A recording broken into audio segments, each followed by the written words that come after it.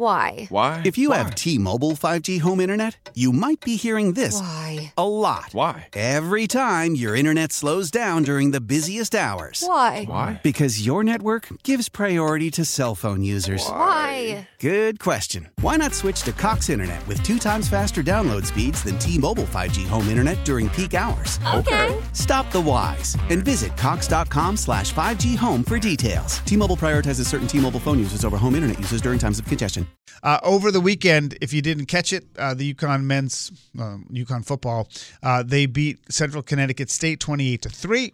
After a bit of a sluggish start, they sort of just pulled away. This after they lost in week 1, 31-20 to Utah State, and they have Syracuse upcoming next weekend, who just beat Louisville. So I mean, listen, we all want UConn football to succeed, and we're trying to get a sense of the energy surrounding it in this first home game at the Rent in the Jim Mora era. And we welcome in Dom Amore of the Hartford Courant. Dom, good morning. How are you? Good morning, Brian. What's up? Nothing. What'd you think Saturday? Well, I thought they did what they were supposed to do. You know, that's the way it's supposed to look when an FBS team or a Division 1A team plays a mid-major or an FCS team. That's how it's supposed to be. They shouldn't be able to, an FCS team should be able to push UConn around the way Holy Cross did last year, or stay close the way a lot of teams have in the past, Rhode Island and some of the other FCS teams that UConn has played. So I thought UConn did what it's supposed to do. It looked like what it was supposed to look like, and it's a step in the right direction. Before I ask more of the football-y questions, I know there was a slew of empty seats, but what was it like on site? Well, yeah, I think 22,000. A lot of those fans stayed in the parking lot tailgating, well into the game. And they're not yet at a point where everybody's in their seats, 15 minutes before the game, which is what you'd like to do. Of course, it was a noon game, so that might play into it. Maybe Syracuse, a night game on next Saturday, will be different. But once things started rolling, once the fans started to get into the stadium and settle in, it was pretty interesting. It was pretty exciting in there. I mean, I think that people want to embrace the team, but they've got to have something worth embracing. And as I said, Saturday was the start. The previous week got a lot of people excited. I think people realized that beating Central is not something to crow about. Although Central I think is going to be a pretty good team at that level. But I think, again, given the history and everything that UConn fans have been through, they're not going to come flocking back overnight. Yeah, it's going to take some success, and the first thing is to not embarrass themselves against a team like Central, and they did not. Well, it's funny about the crowd. I mean, obviously we know the role of college football in this region. I mean, there were even empty seats at BC this weekend. Sure. And so it's just not but it's just weird to me, Dom, that we can't put 40,000 people, and then you see these Power 5 conferences with 100,000 plus. I mean, what is it about this region that just doesn't love college football the way other parts of the country do? No, I really couldn't answer that. Give you a good answer to that, except I guess that it's much more.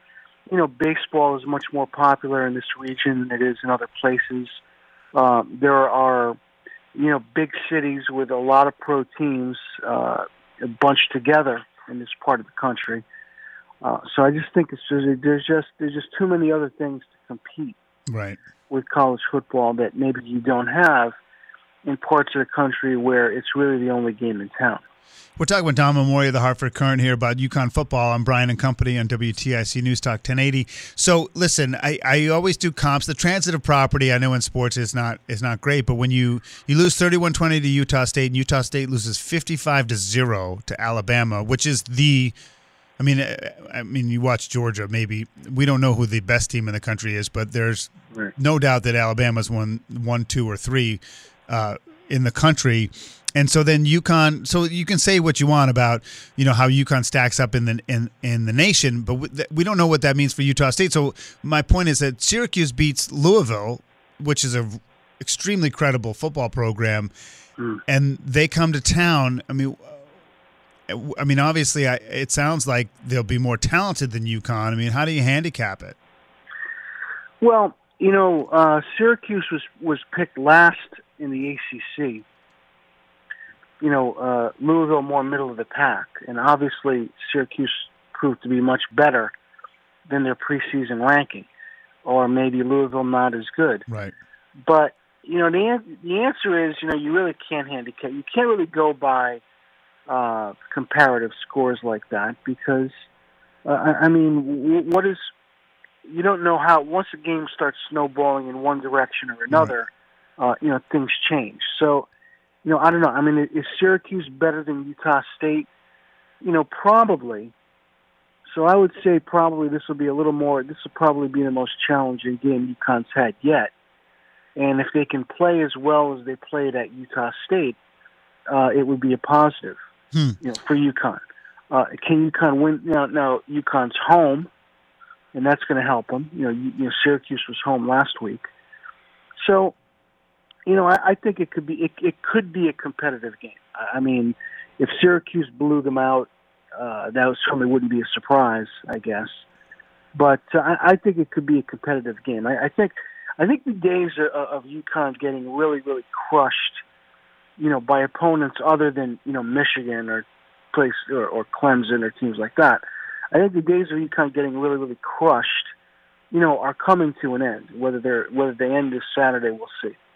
It was, I don't know what you think, but it was really nice to see some Connecticut kids you get in the score sheet, right? I mean, Jacob Flynn, who was awarded the scholarship, was a walk-on who caught a touchdown pass, and Victor Rosa, who, of course, we covered as a high school kid just a year ago, gets in the end zone as well. I mean, what did you think of the Connecticut connection and those two kids getting in the end zone?